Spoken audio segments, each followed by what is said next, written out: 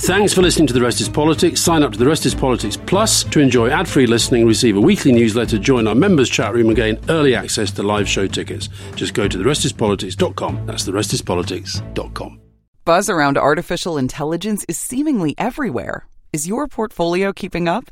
Consider the Global X Artificial Intelligence and Technology ETF, ticker AIQ, which invests in dozens of stocks at the leading edge of this disruption. Investing involves risk, including possible loss of principal. Technology companies can be affected by rapid product obsolescence and intense industry competition. Before investing, carefully consider the fund's objectives, risks, charges, expenses, and more in the full or summary prospectus at globalxetfs.com. Read carefully. Distributed by SEI Investments Distribution Co. This episode is brought to you by J.Crew. This spring, J.Crew is telling a linen love story. From perfectly rumpled beach cover-ups and effortlessly sexy suiting to button-up shirts from the world-famous Baird McNutt Mill in Ireland, the new J.Crew collection is made to be shared, lived in, and loved for decades and generations to come. Shop linen like you've never seen it, and more new arrivals for spring 2024 at jcrew.com. In business, service is everything. Cintas delivers what you need to better serve your customers. Whether it's freshly laundered work apparel for almost any job imaginable, tested and inspected fire protection systems, first aid and safety supplies, on-site AED training, or mops and restroom products, stocked and ready when you need them. Better work days happen together. So visit Cintas.com. Oh, I'm ready! And get ready for the workday.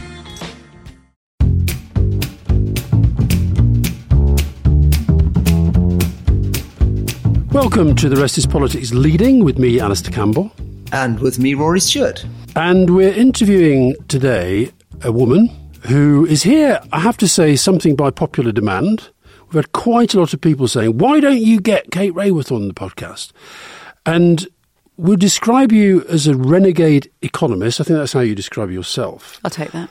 As a renegade economist who feels that we have to cure ourselves of the obsession with growth in our economies, who wants us to think of the economy in a completely different way. She defines it as Doughnut economics, on which she wrote a book in 2017. And it's a theory, but it's also a theory that's being practiced in some parts of the world, particularly at a local level, but I think she would like to see it happening at an international level. She's an academic at Oxford and at Amsterdam University, and she's previously worked in overseas development at the Overseas Development Institute, for the United Nations Development Programme, and for 12 years as a senior researcher at Oxfam. So I know she and Rory will have lots to talk about on the charitable front as well. So thank you for being here. Pleasure. Welcome. And I guess we'll get on to Doughnut economics and what it is and what you mean by it. But first of all, as an economist, I'd love to know your sense of how you see the debate about and around and in economics that happens in the political arena, starting maybe with the UK, but possibly more generally. Okay, so I feel that we are really stuck. Let's start with the UK, actually. I think we've come to a very narrow political framing that I thought we were getting away from, where in recent months we've had politicians on both sides of the House saying the goal is growth, growth, growth. I find that alarming because we are destroying the only known living planet in the universe, and billions of people worldwide and in this country cannot meet their most essential needs. So we should be rooting our economies in meeting the needs of all people within the means of this delicately balanced living planet. So how do you, as a politician, though, if you're not going to say we want to grow the economy, the only alternative you have is to say we want to shrink the economy? No, you say we want to thrive. We want to thrive, right? I mean, growth is a wonderful, healthy phase of life. That's why we love to see our kids go. That's why we love to see our gardens grow. But nothing in nature succeeds by growing forever. Everything in nature grows and then grows up and matures, and that's what enables it to thrive. That's why oak trees grow for 300 years, then they thrive. So hold on. So imagine I know you're not, but imagine you're a politician, okay? And imagine you're standing for office at the next election in the UK.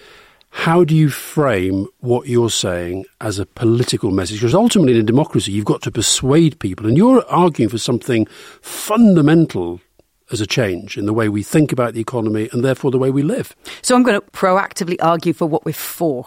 We are for a UK that thrives. That means people have good jobs in communities, their kids go to good schools, they breathe clean air as they bike to school, people feel respected and belong, and they needed. We are regenerating UK nature, which is amongst the most depleted in the world. We are bringing back the life-supporting systems of this country so we have fertile soil, so we can provide for ourselves. Isn't that what people actually want? It's a vision that makes far more sense on the doorstep than saying, oh, we want GDP to grow by 2% a year. Whose growth is that? Whose pockets does that get into? So I think it actually speaks much more to what people want, which is why these ideas are taking off in towns and cities and communities, because it makes sense to people in their lives. Kate, thank you very, very much for coming on the show. We're going to apply Alistair's golden test of strategy to you. So Alistair's golden test of strategy, which I'm sure you know, along with all our listeners, is that you have to define Doughnut economics in a word, a phrase, a sentence, and a paragraph. So very unfairly, would you mind beginning with your great idea of Doughnut economics in that form? In a word, donut. Mm-hmm. Definitely on brand, yeah. Vanguard, yeah. In a phrase? Yeah. You've got to meet the needs of all people within the means of the living planet. Okay. In a paragraph? A sentence. In a sentence? That was kind of a sentence. That was my phrase, sentence. Yeah. All right, you want a phrase? Stop trying to grow endlessly. It's time to thrive in balance. Yeah. And a paragraph? In a paragraph, the 20th century economic obsession with endless growth is destroying the living planet and creating massive inequality. It is time, instead of trying to grow endlessly, to grow up and learn to thrive in balance so that we meet the needs of all people and we come back within the means of the only known living planet in the universe. What's not to like? Okay. Now, I'm now looking at a picture of your donut. It looks quite complicated to me. I'd like you to explain it to our listeners in a way that they're quite bright. But, let's just assume that some of them aren't as bright as you and I are. Okay. Oh, get off. Hey. In very, very simple terms, explain your donut. Okay, think of a donut, the kind with a hole in the middle, right? And think of humanity's use of Earth's resources radiating out from the middle of that picture. The hole in the middle is a place where people are falling short in the essentials of life. It's where people do not have the resources they need for health and education and housing, political voice, income, right? These are the human rights of all people. So leave no one in the hole. Get everybody out of that middle circle. But as humanity collectively use Earth's resources, we start putting pressure on the life support systems of our planetary home. We start to cause climate breakdown, and we acidify the oceans, and we create a hole in the ozone layer, and we withdraw too much water. So is this the outside of the donut? This is the outside ring, right? So leave no one in the hole, but don't go over the outer ring either, because there we break down the very planet that sustains us. So the sweet spot of the donut, in fact, the donut itself, the sweet bit that you eat, is that habitable zone between extreme poverty on the one hand and destroying the planet on the other. It's the zone where humans ought to live.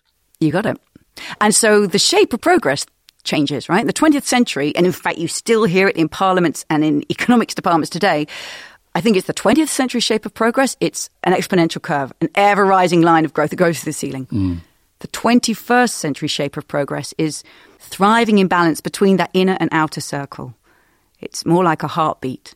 And actually, I believe that if we're going to give ourselves half a chance politically and socially to learn this, we need to reconnect what we already know in our own bodies, right?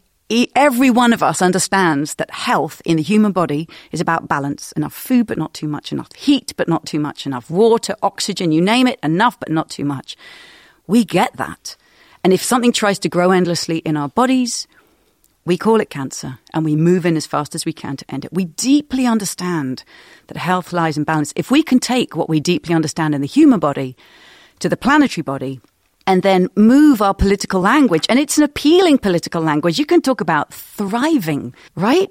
It makes so much more sense in our lives. I've never heard a politician have thrive in a slogan. I have. I'm hearing towns and cities and regions around the world, they're starting to talk about a thriving economy, living well within the means of the planet. This is, to me, the 21st century politics we need. I'd love to sort of take you back to your earlier career and maybe begin with poverty in Africa. I guess you worked with the ODI in Africa, is that right? And then you worked later with Oxfam and with UNDP? Yes, after university, I was what's called an ODI fellow. So I worked in the Ministry of Trade and Industries of Zanzibar for 3 years. So I was going around working with barefoot communities in the villages, trying to see how I could support them in improving their livelihoods on which they were utterly dependent for their very most basic needs, yes. I mean, it's something I struggle with a lot, and I'd love to hear your reflections on it. How do you find a way of reconciling what needs to be done for the extreme poor in the developing world, people who are living on less than $2 a day, who are on the edge of starvation, and the very different types of structural problems that we face in the UK, and how you reconcile justice inside the UK with the much bigger problem of global injustice? Well, I would start by saying in those countries, whether it's Tanzania or Malawi or indeed Bangladesh or India, people who cannot meet their most basic needs, that is where you want to see the growth of their incomes and the growth of public services that serve them, right? So we absolutely want to see them rise so that they have the health and education and transport and decent housing to meet their fundamental human rights. So to me, that's where, if anywhere in the world we want to see economic growth, that's where it's going to happen. And it's got to be distributive, so it's actually shared, and it's got to be regenerative, so it doesn't destroy the planet as it happens. That's a completely different situation from, say, the UK or any European or high-income nation. As we know, we are living in the richest countries ever in the history of humanity. These nations are richer than nations have ever been before. And we are massively overshooting our pressure on the planet and excessively using resources and energy. So we just face a completely different trajectory if we want to thrive, and it's about reducing our overshoot of energy and resource use. Let me just sort of stick on that for a second, because I think this is really interesting. You feel presumably that we are quite close to the carrying capacity of the planet. We're way over the carrying. Sorry, I didn't mean to interrupt you, but we are so massively over the carrying capacity of the planet. Earth system scientists are just telling us again and again, we are about to hit tipping points from which there's no return. So we're way over the carrying capacity of the planet in terms of our ecological impact. So that really means that we're not going to be able to continue globally GDP growth for much longer. We're going to have to stabilize the global economy and cease growing it. Otherwise, the ecological impact is going to be very extreme. And I want to speak first in the metrics of the Earth. So we need to massively reduce our global carbon use, for sure, our global material footprint and our excessive use of fertilizers, right? Let's start with the real metrics. GDP, money is an invented human measure, so I wouldn't want to speak of it in fundamental terms. We've got to come back within our pressure on the planet. Massive reduce of resource use. What does that mean for GDP? Globally, I don't anticipate that means globally we can keep on growing, but it's the high-income countries where it's clearest that they need to move fastest. And that's why we come into this challenge of, can we have green growth? I can't see, I'm really happy to talk more about that, but I can't see the feasibility of having the GDP that we've always wanted, 2.5% a year, please, coupled with the unprecedented reduction at speed and scale in energy and material use that's required in high-income countries. Final one, and then to Alistair, because I think this is where the politics again comes in. Broadly speaking, per capita GDP in the world, if you divide, the $100 trillion that we say the world economy is worth, divided by 8 billion people, we end up with a number which is about a quarter of the GDP per capita that we have in the UK. And that would seem to imply to me that if we were going to improve the living conditions of the extreme poor, there would have to be a reduction in the per capita GDP in the wealthy world. And that would mean that it would be quite difficult if we reduced by 75% per capita GDP in the UK to pay for our government, which consumes about 44% of our GDP at the moment. So again, I wouldn't put it in GDP terms because I think it gets too reductionist too quickly that we're going to move money like that. We need to, in the UK, live within our share of Earth's resources, which means we massively need to decarbonize our economy, but actually also we need to reduce our material footprint.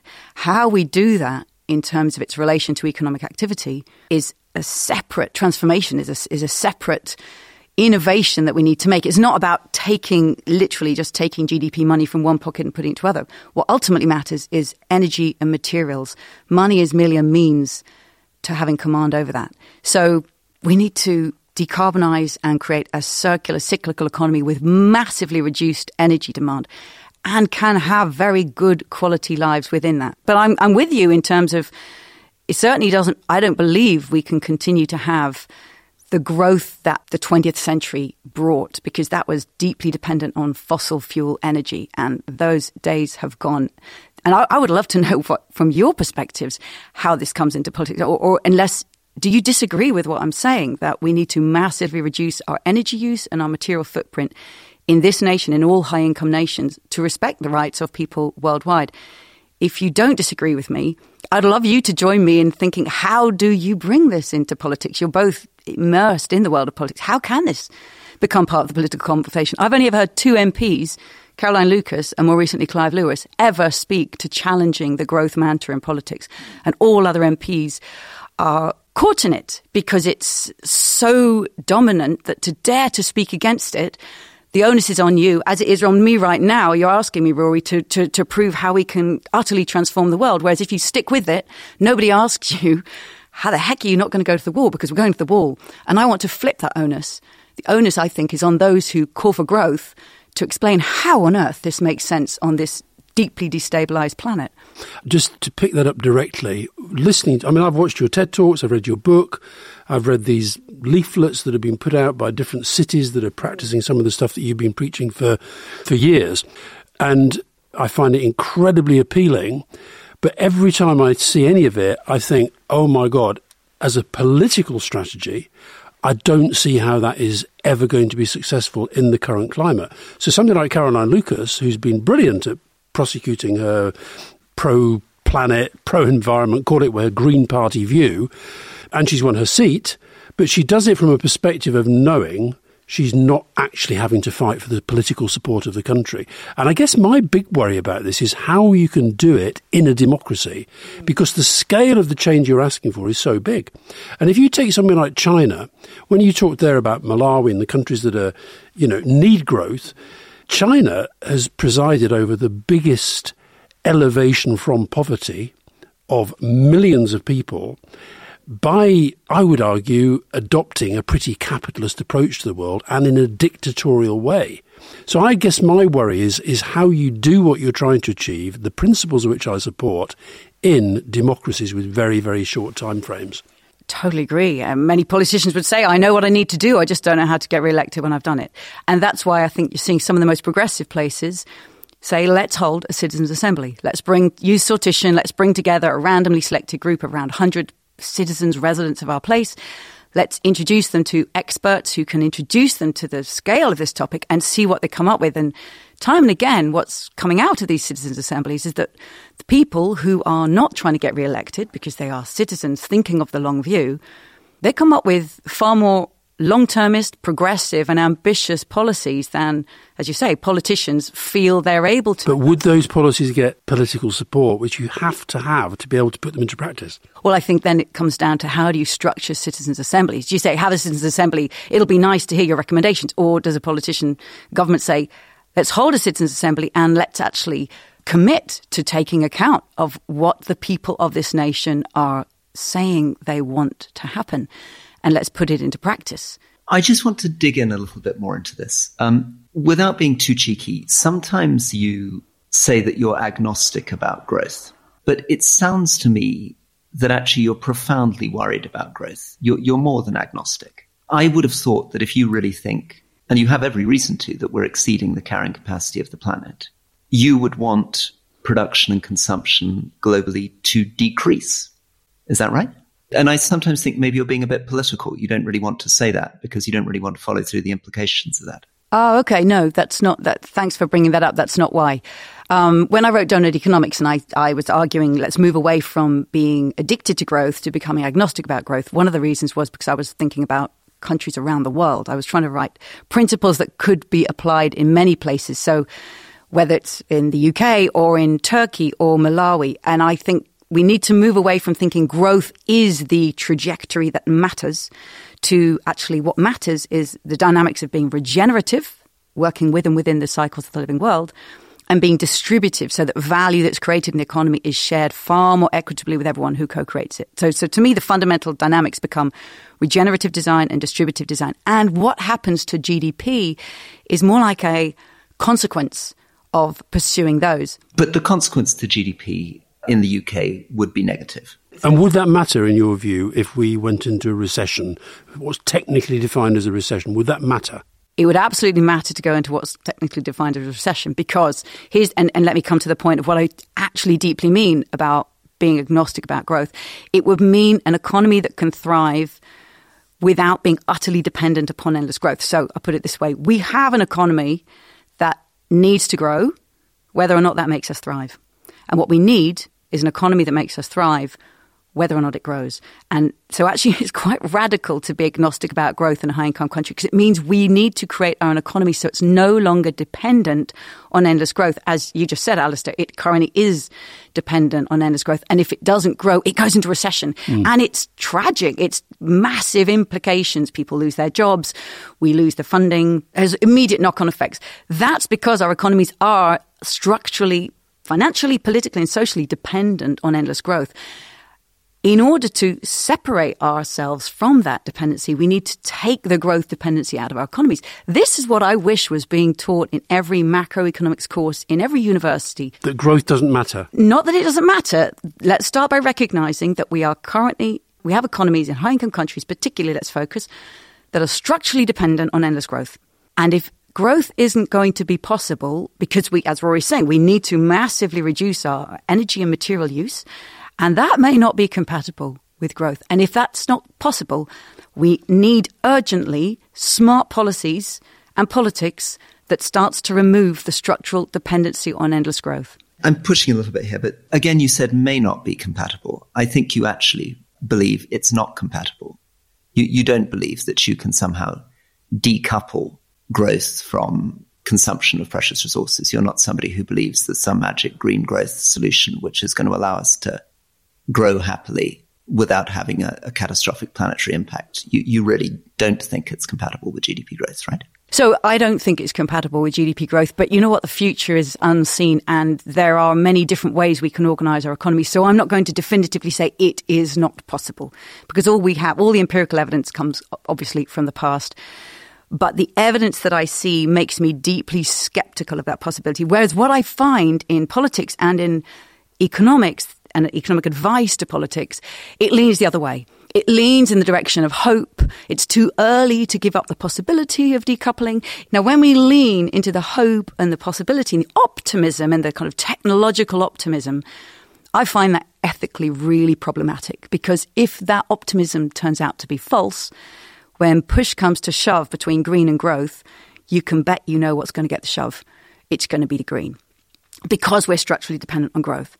And so I think it's actually an ethical obligation to remove the growth dependency from our economies, rather than hope and promise that it's going to be possible to carry on with GDP growth. So yes, in my agnosticism, I lean very much towards this ain't going to deliver. We've got some decoupling, and we need all the decoupling we can get, but we are not moving anything fast enough at the speed and scale required. So fundamentally, I think what you're saying, and many other people are saying, is that the scale of the problem is so vast and the actions we're taking are tiny compared to the scale of the problem. And actually, I sometimes think that, unfortunately, even with some very good initiatives in the UK, that they're very admirable, but they're not matching the scale of the planetary challenge that we're facing. Agree. And given the size of that planetary challenge, and given, as I say, on the maths of it, if we were going to create an equitable world, we would be shrinking incomes in the UK by 75% to put it down to a global average. And it's difficult for me not to feel that that's not really consistent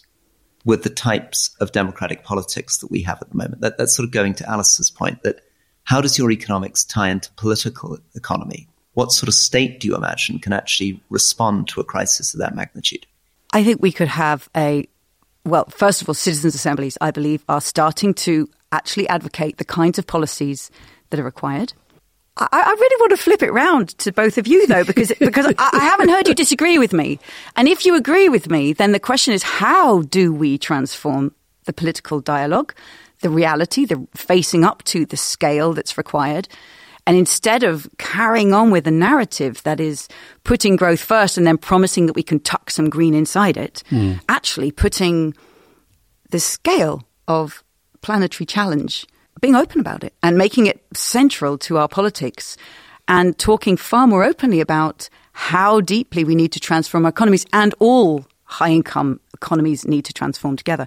So moving towards, for example, far more democratic ownership of enterprise, by which I mean rather than companies that are owned by shareholders that hold them to account every quarter to show that they've got growing profits, growing margins, growing market share, which drives growth in that business. What if we move towards companies that are owned by their employees, by the community, with nature on the board? And these kinds of companies are emerging, whether it's Patagonia, whether it's Faith in Nature. This is a different kind of enterprise that's possible to evolve, that can put not profit primacy, but its mission primacy. And indeed, there's companies coming to us at Doughnut Economics Action Lab saying, this could be our logo. This is what we're for. We're not in business to max out profits. We're in business to sequester carbon. I read the paper you did on that, and I knew some of the names, but I knew very few of them. And this has to be done by leadership. I get that. I think that you're probably looking for a government that is going to flip it in the way that you say, that is going to be led by somebody like Caroline Lucas. But I guess what Rory and I are trying to put across to you is what feels like a gulf between the scale of change that you're calling for in the way that people live their lives, in the way that businesses run themselves, in the way that the world works, and the political realities in democracies. And I just wonder whether, I'd love to sit down with you and try and work out a political strategy to how you might get this getting more traction. But along the way, I see an awful lot of people in the advanced democracies losing their seats and losing their power. And that in the end becomes like the climate change debate has moved in phenomenally far. Yeah. Okay. And that's been done by campaigners and politicians and people facing up to realities. But it strikes me that you're saying something even bigger than that. Yeah, I am. Because climate change is just one of what we can call 9 planetary boundaries, one of the life-supporting systems of our planet. And if we just go climate, net zero, we're being reductionist all over again. But let me put this back. So we set up Doughnut Economics Action Lab after my book, Doughnut Economics, came out. Because when the book came out, I was just immediately approached by councillors, by mayors, by MPs, actually, who said, well, how could we put this into practice? I want to do this. What would it mean to do this in my town, in my city, in my district? By teachers saying, this isn't on the syllabus, but this is what the students should be learning. I'm going to teach it anyway. By companies saying, we want to put this in practice in our company. So we set up an organisation for people who already wanted to start doing it. The City of Amsterdam adopted it at the heart of their policy to become a circular city in the height of COVID in 2020. 6 weeks later, the City of Copenhagen voted to say, actually, we're going to explore what it would mean for our city to be These are democracies. Brussels, capital region, the Secretary of State for Ecological Transition, she said, I'm going to put this at the heart of our strategy. I want all of our civil servants to be learning this. It's happening. Glasgow is currently doing. That's the answer to your question. That's how you develop it. You have to have real cases. Well, it's happening. So what's interesting to me is it's not happening at the national level. And I'm not surprised. It's not happening at the national level. It's happening locally. Okay, part of the issue maybe, if you're really asking us sincerely about this, I think is that some of this is not biting hard. The impacts of these programs that you're talking about are not yet having a fundamental impact. Just to understand the impact of which programs I'm talking about. Either the initiatives from individual companies are not fundamentally transforming our market economies. So there are companies doing that, but they're doing it on a voluntary basis. There isn't government regulation pushing it through the whole economy. The initiatives that you're talking about in Cornwall or Glasgow are quite small scale. And the problem is that, one example, I think, which was quite dramatic in the UK was we'd all been very comfortably talking about a proper price for energy, and that unless we priced energy fairly, people weren't going to change their behavior. But as soon as gas prices shot up last year and household bills went up, almost everybody abandoned it overnight. And they introduced a price cap on energy, which ran against even very conventional economic logic, because it turned out that the public was not willing to pay a fair price for energy. So what frightens me here is that when it really begins to have intense felt impacts on individual lives, it's going to be much more difficult to sustain. I think that's true. And I think in the Netherlands, actually, they've realized their use of nitrogen. They're calling it a nitrogen ceiling. They're far too nitrogen intensive in their agriculture, and they've literally got to reduce their national nitrogen use. And this then can create a very polarized national politics between agriculture and between the urban areas. I think that's just the beginnings of a future. So this is all to come. We are going to face huge pressures on resource use, on if we want to decarbonize and switch to batteries, the cobalt, the lithium, the prices of these materials is definitely going to rise, and it's going to become very real. I think we're going to face far more material constraints that we are not yet setting ourselves up to prepare for. So I'm talking about, let's prepare for that now. Let's take away the growth dependency. Let's create a circular economy that brings jobs back into the UK, because you stop trying to minimize labor and max out on energy, minimize energy and material use and bring in more people. So there's a very labor-intensive, circular, creative economy that can be created. All right, Kate, Rory, let's just take a quick break. Canva presents Unexplained Appearances. It was an ordinary workday until... That presentation appeared out of thin air. Also, it's eerily on brand. Wait, did that agenda just write itself? Words appear, making this unexplainable case... Unexplainable? It's Canva's AI tools. I can generate slides and words in seconds. Really? The real mystery is why I'm only learning this now. Canva.com. Designed for work. This episode is brought to you by Wondersuite from Bluehost.com. Website creation is hard, but now with Bluehost, you can answer a few simple questions about your business and get a unique WordPress website or store right away. From there, you can customize your design, colors, and content. And Bluehost automatically helps you get found in search engines like Google and Bing. From step-by-step guidance to suggested plugins, Bluehost makes WordPress wonderful for everyone. Learn more at bluehost.com/Wondersuite.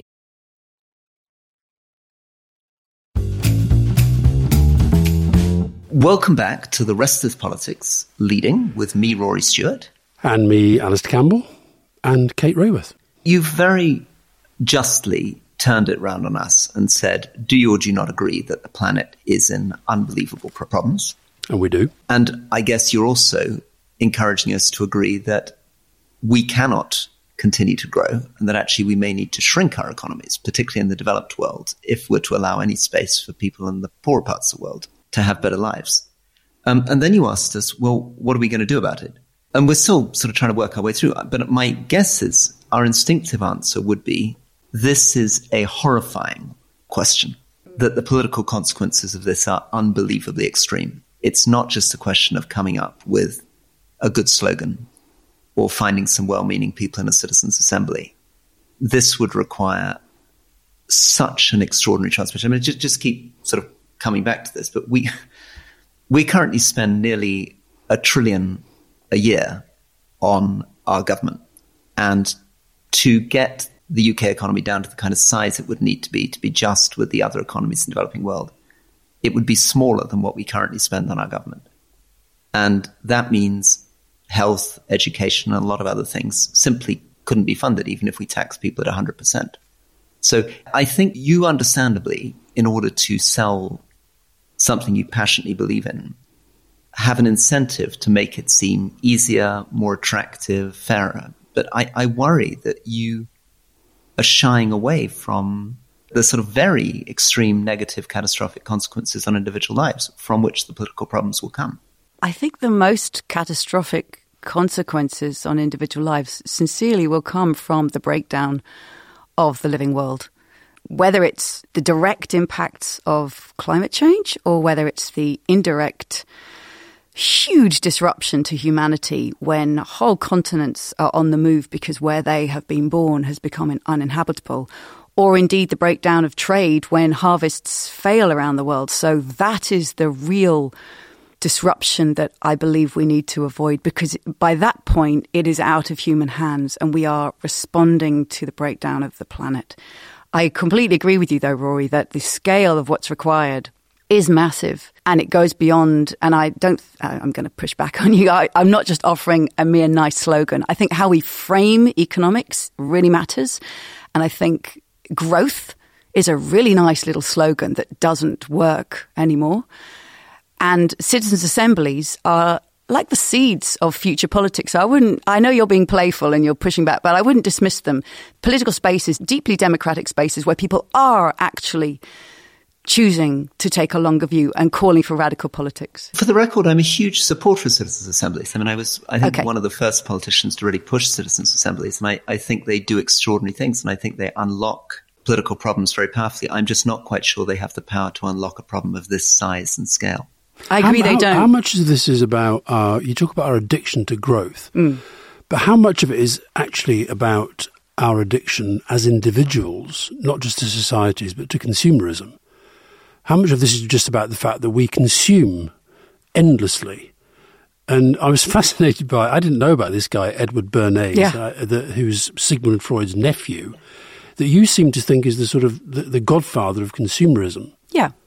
Yeah, I do. And so I would say, actually, consumerism is one of the ways in which we're addicted to growth. It's one of the social lock-ins to endless growth, because generations have believed that to do well means that we'll get a bigger house, that my kids could live in a bigger house, that they could fly further for a better holiday, that they could have more cars, right? So this consumption and the acquisition has been a very 20th century symbol of doing well. And I think Edward Bernays played a huge role in that. He created 100 years of propaganda, as he called it himself, to convince us that we transform ourselves by buying something more.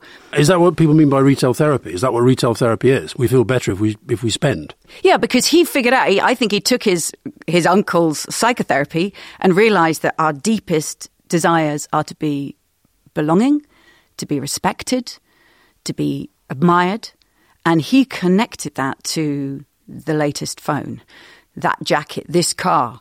So we're marketed these products as if this will make us feel belonging or admired. And if he was still alive, I'd say, well, Edward, well done. You know, it worked. Now, please join the other team. Could you please help us unravel 100 years of this propaganda so that people actually feel that they belong through community? Let's rebuild the commons. Let's rebuild the places we live and actually find value and connection where it's real, which is in being needed and seen and belonging and respected as part of the community we're part of, the work we do, and reducing this extraordinary consumer spend that we've grown up with. Okay, you have an amazing series of intellectual predecessors, don't you? You know, potentially going back to James Stewart and John Stuart Mill, but definitely Schumacher, well, Donatella Meadows. I mean, all these extraordinary people who, particularly in the 1970s, were beginning to talk about the limits of growth. This is going to be the most intellectual newsletter we've ever had, Rory. That was a good little blast, that was. All the books that are going in this week. Oh, my God. So how much is it? Just give us a bit of a sense of your intellectual formation. How much do you feel you owe to predecessors and coming there? And what have you learned from what worked and what didn't work? I mean, The Limits of Growth 1970s sold 30 million copies. People were very, very excited by the idea. And yet since then, the global economy has gone in an enormous hockey stick. I mean, we're just consuming everything faster than we ever have before. Yes, partly because after The Limits to Growth came out and people were alarmed by it, a whole counter-movement mobilized to discredit it, rubbish it, say it didn't make sense, it wasn't true, they got it all wrong. Actually, the latest plots show that we are on track for what they call business as usual. But let me come back to your earlier question. I mean, I studied economics at university because I wanted to learn the mother tongue of public policy. I was a teenager of the 1980s, so grew up seeing the famine in Ethiopia, a hole emerging in the ozone layer. I remember Frank Boff on Nationwide saying there's something called the greenhouse effect, right? So I wanted to be part of tackling these things. And I thought if I learn economics, I'll have that mother tongue of public policy. I can help in that very earnest teenage way that's invaluable. And when I went to university and started studying economics, I was really frustrated by the syllabus because these issues were peripheral. You couldn't even study environmental economics. Inequalities and the living planet, I felt, were at the edges. It's all about growth. It was almost unquestioningly about growth. There was never a moment where we ever said, what is the goal? It's growth. Is that the right goal? What happens if it's not desirable, not feasible, not possible? We never questioned that. And now, decades later, I speak to students in universities It's the same. They are not being invited. I mean, let me say, there are a few exceptions. But the mainstream syllabus does not invite them. It starts with the market of supply and demand, which puts price at the center of our vision and then means we're talking about everything in monetary terms. That's a very political move. Why are we jumping to the market immediately? It tells us that humanity is rational economic man. We're competitive, we're self-interested, and we dominate over nature. And it tells us implicitly that growth is the goal. So I was really frustrated by the economics I was taught. That's why I didn't stay on, and I didn't want to be a PhD economist. I didn't feel pride in that name. That's why I went and worked in Zanzibar for 3 years. I immersed myself in the real world economy. I worked at the UN on the Human Development Report, which reframed economics in the work of Amartya Sen, from putting the economy at the centre of our vision to human well-being at the centre of our vision. I worked for Oxfam for a decade. And then I had kids and became a mother. And then there was a financial crisis and the economists started saying, oh, we need to rewrite economics to reflect financial realities. And I thought, well, I'll be damned if we're only going to do it for that. Where would you put Doughnut economics on what Rory and I in our political world would define as a traditional left-right spectrum? Where would you put that on that spectrum? If we've got sort of, I guess if you've got, Jeremy Corbyn over here and Milton Friedman and Margaret Thatcher over here, where would you, I'm not saying they're the most extreme, but within that understandable framework, where would you put Doughnut economics? So first I'm going to say I don't want it to belong in either of those wings because... That's why I'm giving you the whole spectrum. I know you are, but surely, surely all politics should be about meeting people's human rights, living within the means of this only known living planet in the universe. So I'm delighted that, say, in the Netherlands, it has had appeal across the political spectrum, from the Party for the Animals to the Christian Democrats. And in fact, in the UK, I've been contacted by members from the Conservative Party, Liberal Democrats, Labour Party, Green Party. The only two you've said have challenged the growth agenda have been Caroline Lucas and Clive Lewis, who's Clive is identified as being on the left of the Labour Party. It feels left-wing. Is that a daft thing to say? Definitely left-wing and more socially minded and green-minded, let me put it in those very simple terms. Politicians come to it and say, this resonates. And so that, the major principles are being regenerative of the living world. Actually, I think that appeals across the spectrum, and being distributive by design. It all resonates with me. Mm-hmm. I keep seeing the obstacles in the politics of it. And that means we've got to change our political system as well. Yes. So that's why I think Rory is right about saying this is about such fundamental change that maybe people find it too scary. Well, the not changing is, I tell you, way more scary. Way more scary. It's worth maybe just digging one more time into your statement that growth is embedded in the way that our societies work. So I've heard people say that growth underlies not just the discipline of economics, but the welfare state, the nation state. Talk to us a little bit more about why growth is so fundamental to the way we structure our worlds. And give us examples of them, of what growth dependency, how it feels in our welfare state or a nation state. Why are they growth dependent? Because we have created money. The current system of money we have, and let's talk about the UK particularly, is that commercial banks create money as debt-bearing interest, right? So it has to be repaid with more. That's embedded in the way that we create money, because we have companies that are owned by shareholders who want to see an increasing dividend every quarter. So that forces companies to focus on growing rather than becoming regenerative. I talk to corporate financial officers who say, we want to become regenerative or sustainable. We want to pay decent wages through our supply chains, but we have to show every quarter that we're growing. Because we chased labor productivity. So as you're saying, if you have a non-growing economy in a structure where companies are trying to be more and more productive, you'll create unemployment, and you'll get the unemployment line, which is a huge political red flag and devastating in people's lives. We're politically addicted because, and I think the really big one actually politically is the geopolitics of it, right? No leader wants to lose their place in the G20 family photo. But if your nation stops growing while the rest keep going, you may be booted out by the next emerging powerhouse. So the geopolitics, and it's very real these days with Russia, Ukraine, China, the geopolitics of having a place at the table creates a collective action problem that every nation is continuing to pursue growth in order to keep up with its rivals or allies To me, that's not an economic problem. That is a geopolitical problem. That's a international relations. I would love to see schools of government taking on. How are we going to get over that collective action problem? But to come back to the welfare state and to, you were talking about taxation. I mean, in a country like the UK with a sovereign currency, the government spends money into existence. It doesn't raise money from taxes and say, oh, how much did we get this year? What can we do with it?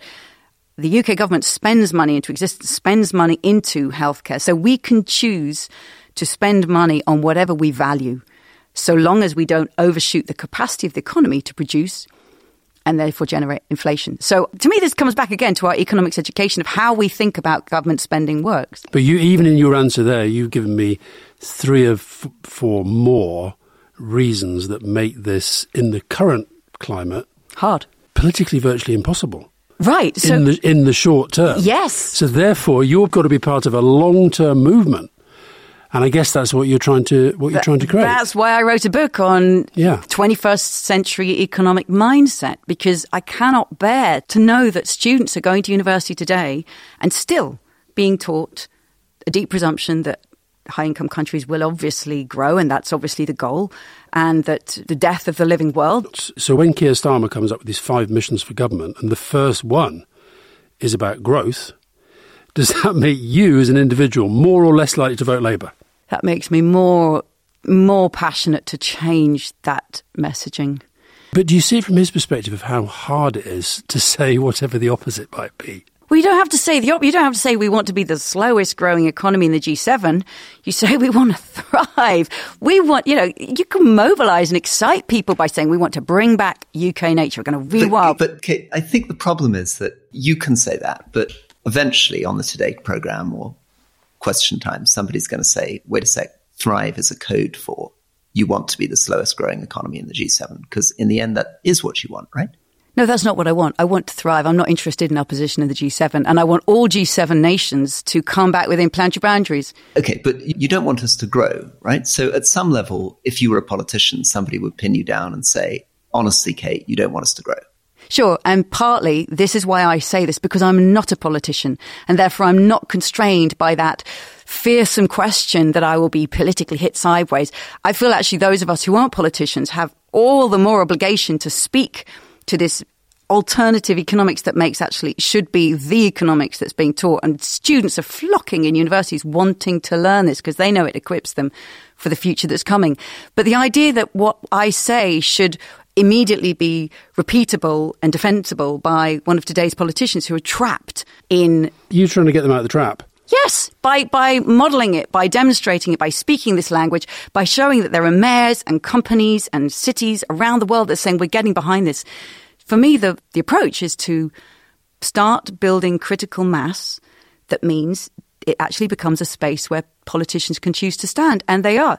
The European Commission this month is holding a conference called Beyond Growth and is questioning the growth dependency of Europe. And I think one of the reasons why is because they're seeing that some of Europe's leading cities, Amsterdam, Barcelona, Copenhagen, Brussels, these cities are saying, yeah, we're engaging with donut economics because we want to focus on a vision of thriving. That's why I am going with what's coming up slowly, but from below, it starts to build a critical mass. I don't believe we're going to suddenly get top-down change and politicians are going to switch their narrative. Tell us a little bit, just as we move towards the end, about what it's been like to become a major campaigner, to become the voice of a huge movement, to have your name associated with this very, very strong, iconic idea. Are there moments of doubt? Are there moments of anxiety? What does it feel like to suddenly go from being a respected UN staffer or Oxfam employee to suddenly becoming somebody who is supposed to be speaking for saving the planet? I mean, how does that work psychologically? I hope it's a still respectable thing to do, to be how does it work psychologically? I left my job at Oxfam to write a book about the new economic mindset that I think the world needs, because going back to your earlier question, it's absolutely built on a huge inheritance and the work of decades, indeed centuries, of economic thinkers whose work contributes to these ideas, from Herman Daly's to Donella Meadows, from Amartya Sen. And I wanted to bring their ideas together and make them dance on the same page. And when my book came out in 2017, I was just amazed by the number of people politicians and business leaders and community activists and teachers who showed up and said, yes, we've been waiting to do this. And this gives a language and a visual to what I already want to do. So for me, psychologically, it's really energizing because what I'm discovering is there are so many people whose view isn't represented in the current political narrative because there's no room for it, who already want to put this into practice. So I'm working with them, and it's an incredible distributed community of people popping up. I've never once tried to persuade or lobby or convince anybody to use these ideas. And what's energizing about it is the people are coming and say, we want to use those ideas. They express what we already want to make happen. So I find it highly energizing. Are there moments of doubt? Of course there's moments of doubt. Will the world transform in time? Well, it doesn't look like it. But if I wake up every morning and think, okay, then what should I do? I cannot see for myself, I cannot see a better thing to do than to keep working with the people who are already starting to make this happen. Because change always seems impossible until it's done. And we know that there are tipping points. We know there are tipping points in the Earth system. There are also social tipping points. And there's an energy building around this. And so I'm just going to keep on working with that energy and see where it emerges. And we just follow it. I never knock on a shut door. So I'm not interested in lobbying politicians or anybody who doesn't want to hear it. I'm not trying to convince anybody because there are so many people for whom this makes sense. So we're bringing that groundswell together to show the seeds of a possible future, to show what it looks like in community and in a company. And you may not have heard the company, but you know what? You hadn't heard of Apple. You hadn't heard of Apple decades ago, and up it rises. You hadn't heard of Amazon until it. So we've heard of some of them. Let's make them come through. That's, for me, I get a huge amount of energy from it because these are people who actually see possibility, and they don't just, it's what I always say. Don't be an optimist if it makes you relax and say, we're going to do it because people are ingenious and there's technology, because that ain't going to happen. But don't be a pessimist if that makes you sit back and say, it's too hard, we're too late, we are too many, it's too difficult, we're too stuck. Because if you sit back, well, it's going to be true. So be in action. Get into action in whatever you're doing. I'm working with the people who are in action. And yes, I have huge doubts about whether we can do it or not, but this is the best thing that I can see that can happen. And it's energizing working with people who are actually putting new ideas into practice. Well, you've given us lots to think about and lots to talk about. Thank you very, very much for coming on. I'm just going to be listening out to Alistair, so the next time you start talking about thriving economies, I'll be very pleased to hear you say it. And also, your last answer there was bang on message for the book that I've just written. So we've got to stick together on that one. It's called "But What Can I Do?" You almost used my favourite quote of all time. Go on then. Everything is impossible until you make it happen. Nelson Mandela. There we go. Yeah. Good luck to us all. Thank you very much indeed. Thank you. So, Rory K. Raworth, Doughnut Economics. What do you think? Well, I don't know whether you'll feel this. I bet we both do, which is we both probably will feel a bit disappointed with ourselves because we will have come across as a little bit the sort of stiff older people being super cautious. And she was making a very, very, very powerful, very idealistic argument. And in her own terms, a very logical argument, starting with, the planet's in trouble and we just can't continue to grow like this. And we were slightly saying we just can't see how we solve this politically. And I guess both of us would have liked to be bolder, more idealistic and less kind of stick in the mud. Did you feel that? I felt exactly that. I felt that I was in the presence of somebody who'd had a really interesting take on the world, very idealistic, which is a good thing, not a bad thing. Really felt it very, very deeply. And you and I were both like we were sitting there virtually every minute. I was thinking, how do you sell this politically? How do you actually make this happen politically in our current politics? And I was even then starting to think, do you know what? The only way you can actually be able to do this is if you lived in a dictatorship. Yeah. Well, because it's so difficult, isn't it? Because, we've been talking a lot about Japan on the podcast recently, and that's a country which has had no growth for 30 years. And it's very, very problematic. I mean, young Japanese are in despair. Their incomes are lower than their parents were. They feel real pessimism. And our economies are built around growth. I mean, she admits this, but I think she's somebody who wants to say, in a sense, I don't care. I don't care that it's going to be difficult. I don't care that it's difficult to sell politically. I believe there is no alternative. I believe that we are exceeding the carrying capacity of this planet, that we're going to blow up the climate, that we're going to destroy our ecosystems and our biodiversity. And you cannot have infinite growth in a planet with finite resources. It's got to stop. But my goodness, if you think about the problems we had, even, my hero, Theresa May, couldn't even get through a relatively sensible, mild change on funding adult social care. How on earth you're supposed to get through something that says that the country as a whole is going to stop growing, or actually, as you pointed out, technically what she's talking about is recession, a political party campaigning for recession. Where I also do agree with her, and, I had a birthday recently, and my kids and Fiona know this, I'm terrible to buy birthday presents for, because I just don't care about, I don't need and want lots of different consumer goods and all that sort of stuff. And I think we can all make our own choices individually. And I sort of feel, I wish we could all be like she's saying that we should be, but I sort of feel it goes against the grain of what we've all been sort of taught to feel and to think and be ambitious and what that means, and to aspire and what that means. But I also think as an outrider within a debate, so if you think about something as big as the climate debate, she's right that the climate's in real peril. But at the same time, the extent to which the debate has gone from almost being barely part of the debate to now right at the center of it, you need outriders in that. You've needed outriders the whole way. So it could be that, that what she's on about will, and she talked about places like Amsterdam where the policies that the ideas that she's been putting forward are integrated into policy formulation. So it can have an effect. And I guess what she's got to hope is that eventually you reach some kind of tipping point. But And I think it's also possible that in 150 years, people will listen to it and say she was completely right. What on earth were wrong with Rory and Alistair? Why were they arguing? Because, of course, social change is always like that.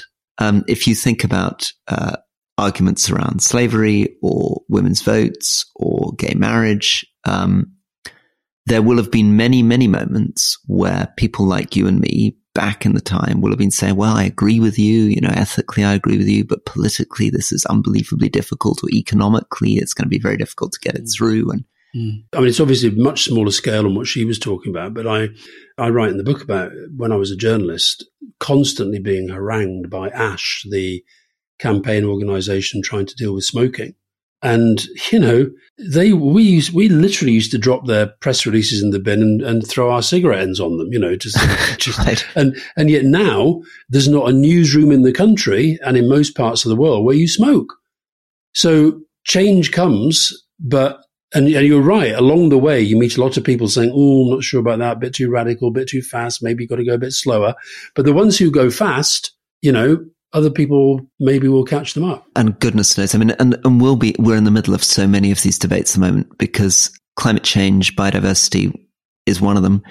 AI is another one, which again, we should get onto more, but it is a question of one group saying, oh, I don't know, it's going to versus another group saying, this is going to change the world. You better adjust to it. Your politics better adjust to it.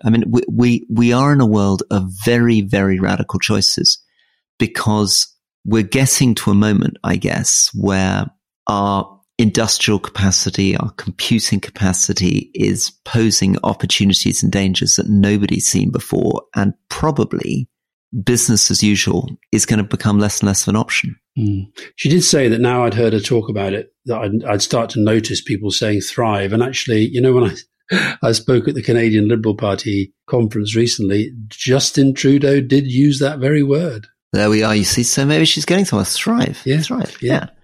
All right. Well, thank you for that. I thought that was good for us. Pushed us into places we maybe weren't comfortable going. I'm going to make a bit of a pitch that maybe we should get someone on to push us on AI as well. Otherwise, thank you very much. And I hope people enjoyed listening to Kate Raworth, even if they might have been more inspired by her idealism than they were by our attempts to sort of point out the problems. See you soon.